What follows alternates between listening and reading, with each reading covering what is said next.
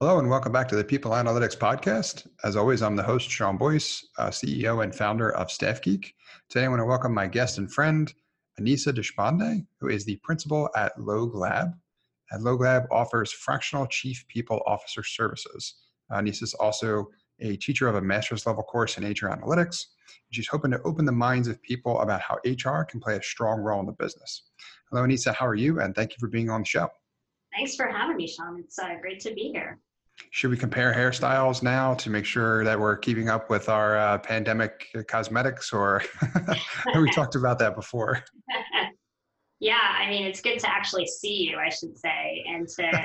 Sean told me that he's been checking out YouTube videos of long-haired styles for men.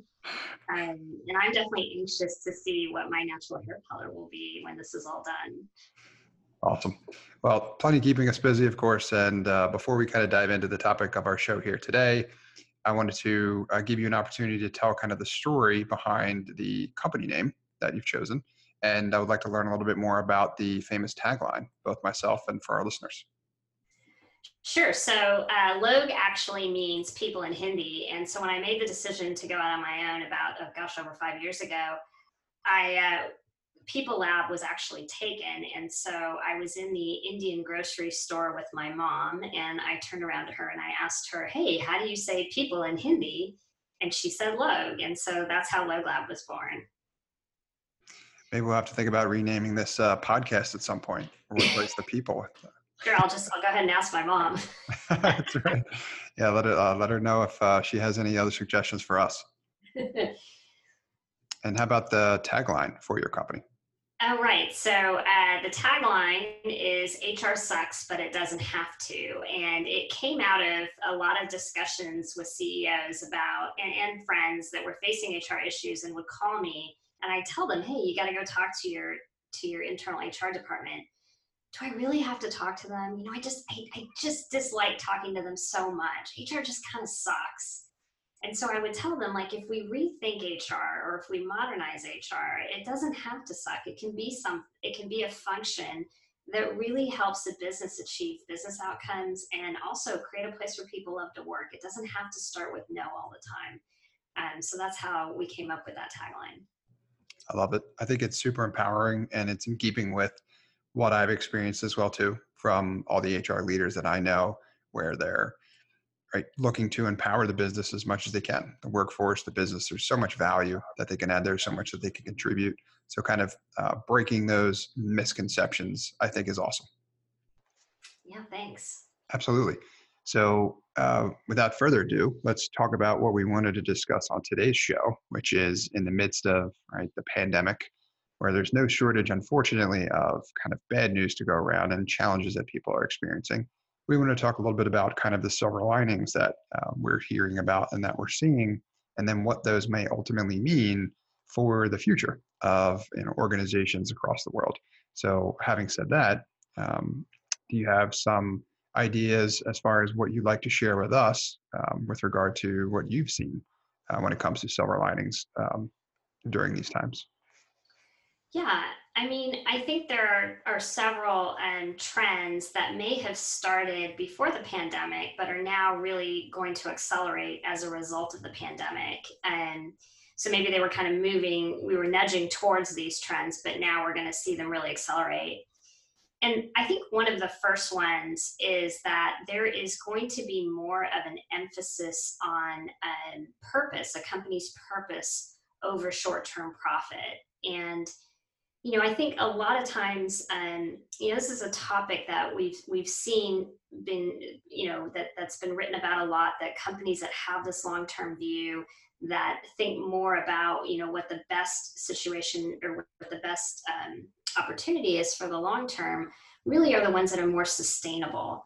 And that the short-term profit and the financial engineering that happens, at some point, companies can't withstand all of that. And so I think something like a global pandemic is really where you start to see some of these things happen. Right before the pandemic, I think we were all doing really well. I mean, unemployment was at the lowest it had been in years, and just 6 weeks later, unemployment is the highest that it's been potentially since the Great Depression, or is on track to do that. So And I think we're going to see now that prioritizing the short term is not a way that we can weather some of these things that we can't control.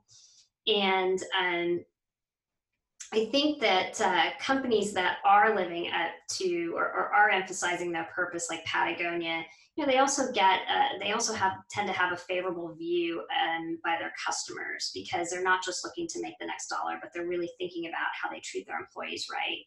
And in something like a global pandemic, the other thing that you'll find is, how you make decisions, how you treat people during this time, and how you communicate those decisions is really going to be a reputation over the next several years. And so, where companies have sacrificed profit by potentially staying open longer than they should, they're now being faced with business continuity issues, because they've had to close plants down or whatnot, or warehouses down, because they've got, COVID-19 outbreaks across those areas. So I think that this trend that we've started to see happen, where values are something that people actually live and not things on the wall, where the purpose of the company is really put at the forefront when making decisions, that's something that we're going to see accelerate. And to me, that's truly a silver lining. And some other things that I think we're going to see, we were joking about hair and showing up as we are, right? I think authenticity is really going to take on a new meaning. We're all kind of co-located right now with, our families and our roommates, and life is happening while we're on these Zoom calls, right? We can't hide the fact that, our son or daughter comes in and just interrupts, potentially a podcast or, an important meeting. We can't put up these walls as to who we are. Right now, everything's on display. And I think this is really going to usher in more acceptance of that authenticity, right? And physical workspaces have spoken and unspoken rules, and those go away when we're interacting in more remote environments. And I think that we are able to truly be ourselves. So I think authenticity and this notion around bringing your whole self to work, I think that will accelerate quite a bit, which is also, to me, a silver lining. And I think another thing that we may see is, we've all been on this kick for diversity and inclusion. And I think,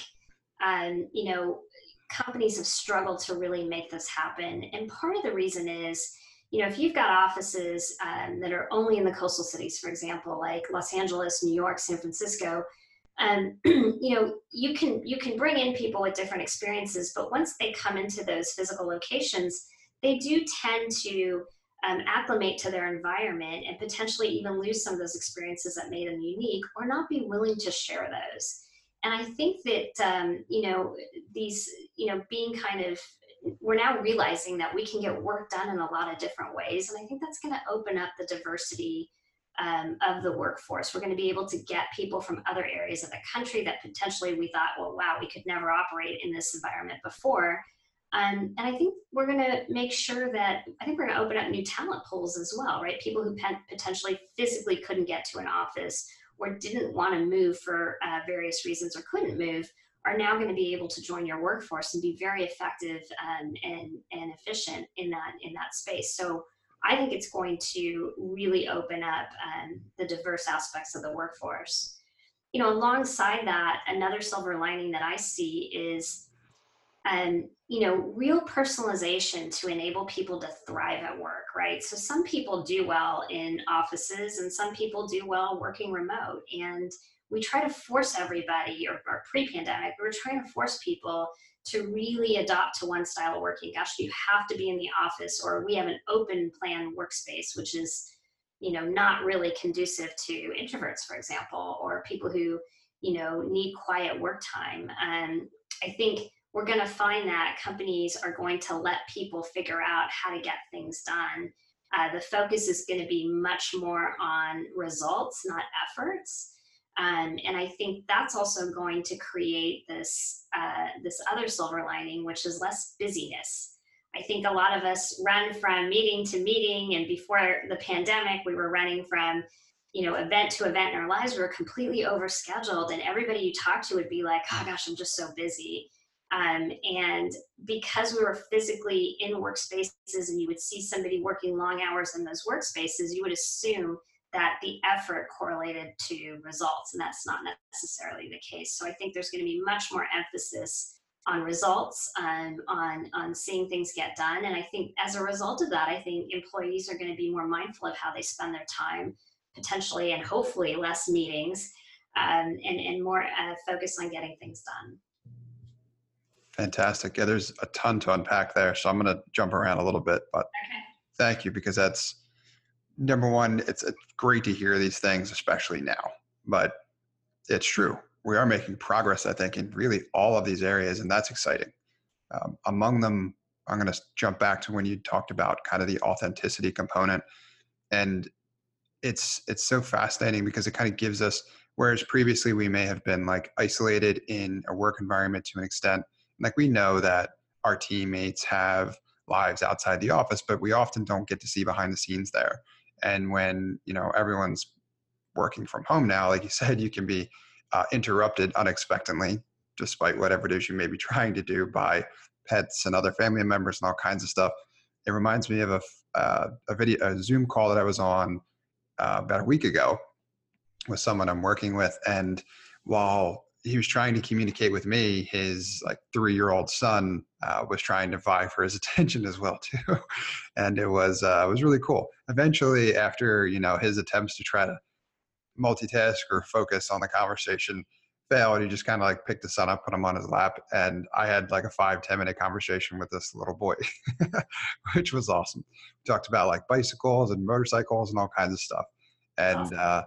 it was awesome because and I think it helped to raise, not that it didn't exist there before, but it helped me prioritize empathy for everyone else and what they're going through as well too, right? Because I know what I'm going through, but now I can literally see what other people are going through as well too, right? I've got a window into that Right. experience for them.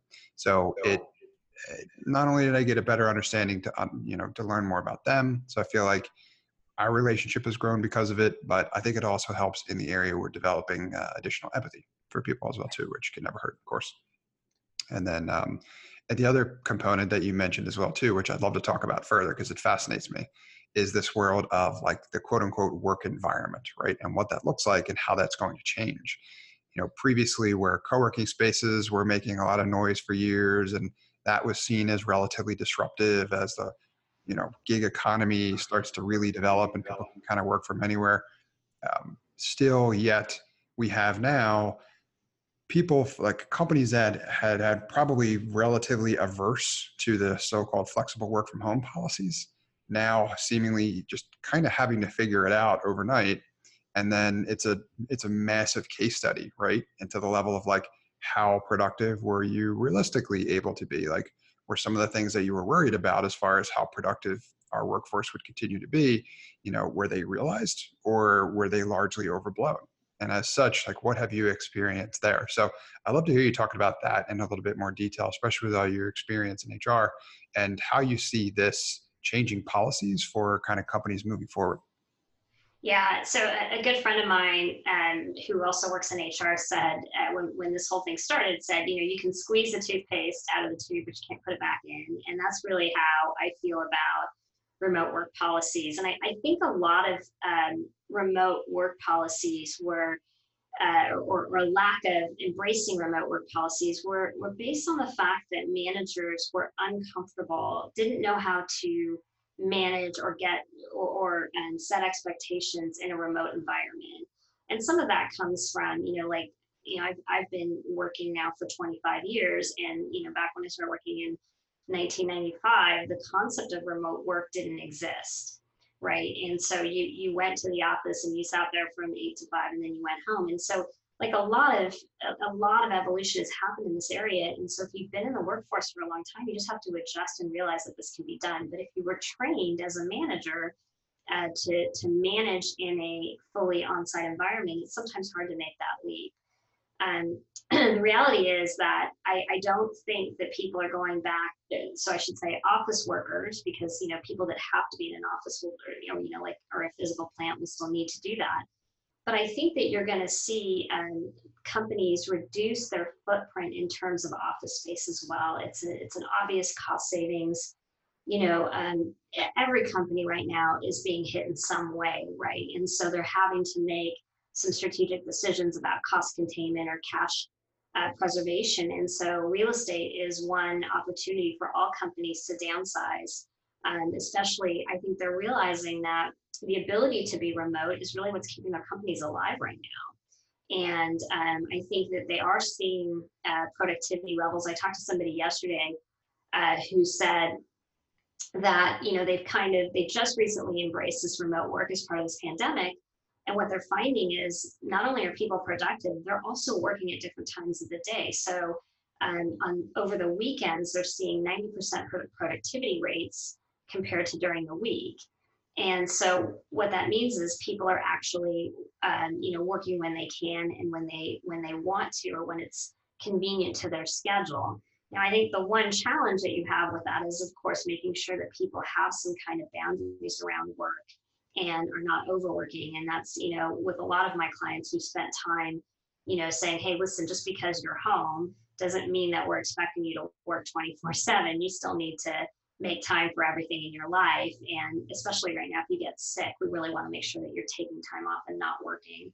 But yeah, I think this is a trend that companies are just going to have to learn to adopt. I think HR has a lot of opportunity to bring in tools to the workplace which help facilitate this, because I actually, it's interesting. I haven't heard a lot of people, even with kids at home, saying, gosh, I really wish I was back in the office. They may say, gosh, I wish the kids were back in school, but I haven't heard from a lot of office workers that they're itching to get back in. I have heard that there are people that are missing some of those informal kind of overheard conversations. If you work in sales, you get to hear what marketing's doing, but nothing beyond that. So yeah, this is going to be a trend that companies are definitely going to have to embrace.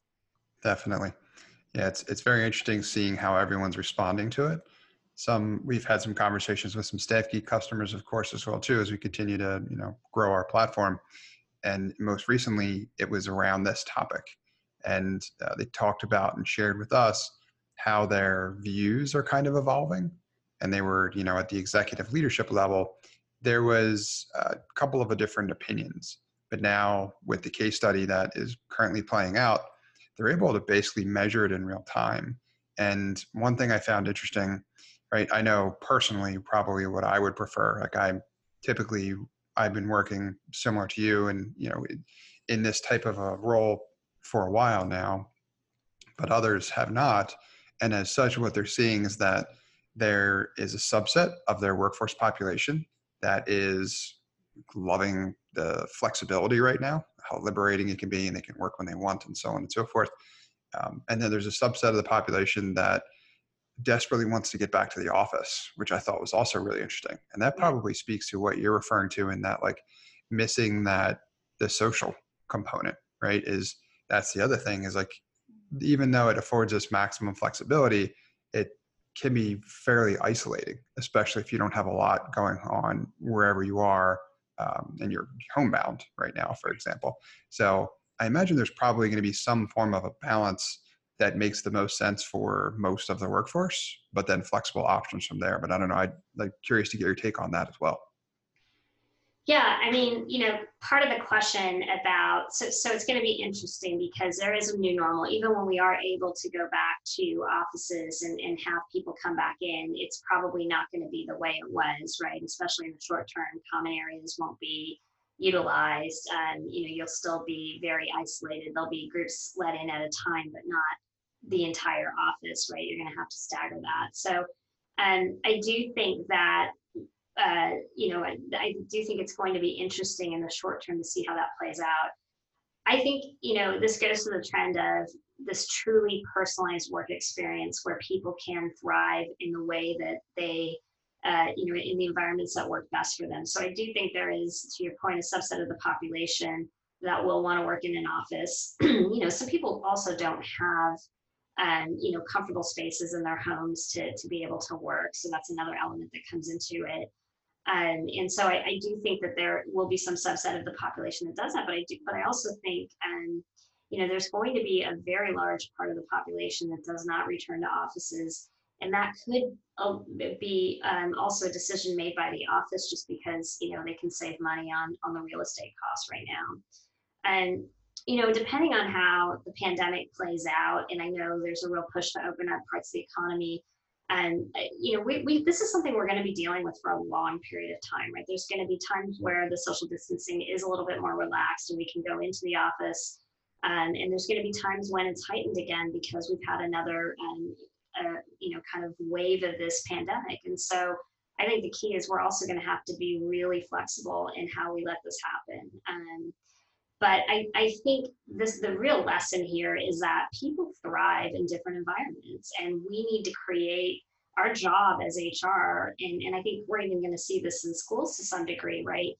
But our job as HR leaders or school administrators is to figure out, how do we identify where people thrive and create those environments where they can be successful. That's really going to be the key to companies really achieving success in these next few years. I think that makes a lot of sense, right? Setting our team up as best as we can for success and then affording them the flexibility whenever possible. So I think it's a great way to put it. Yeah, and I think that another area for us as HR is really focusing on the tools that facilitate people working in these different environments and bringing them together. So, I know a lot of companies, especially tech companies, use tools like Slack or, project management tools like Asana. I think the expansion of those is another huge trend that we'll see. Sure. Agreed. And that makes for an excellent transition, because what I was going to ask you about next, number one, I was going to thank you for being here and sharing your very valuable knowledge with us and our audience. But the questions I have for you before we'll wrap up this show are, what resources, if any, would you like to share with myself and our audience? Yeah, resources are kind of interesting right now.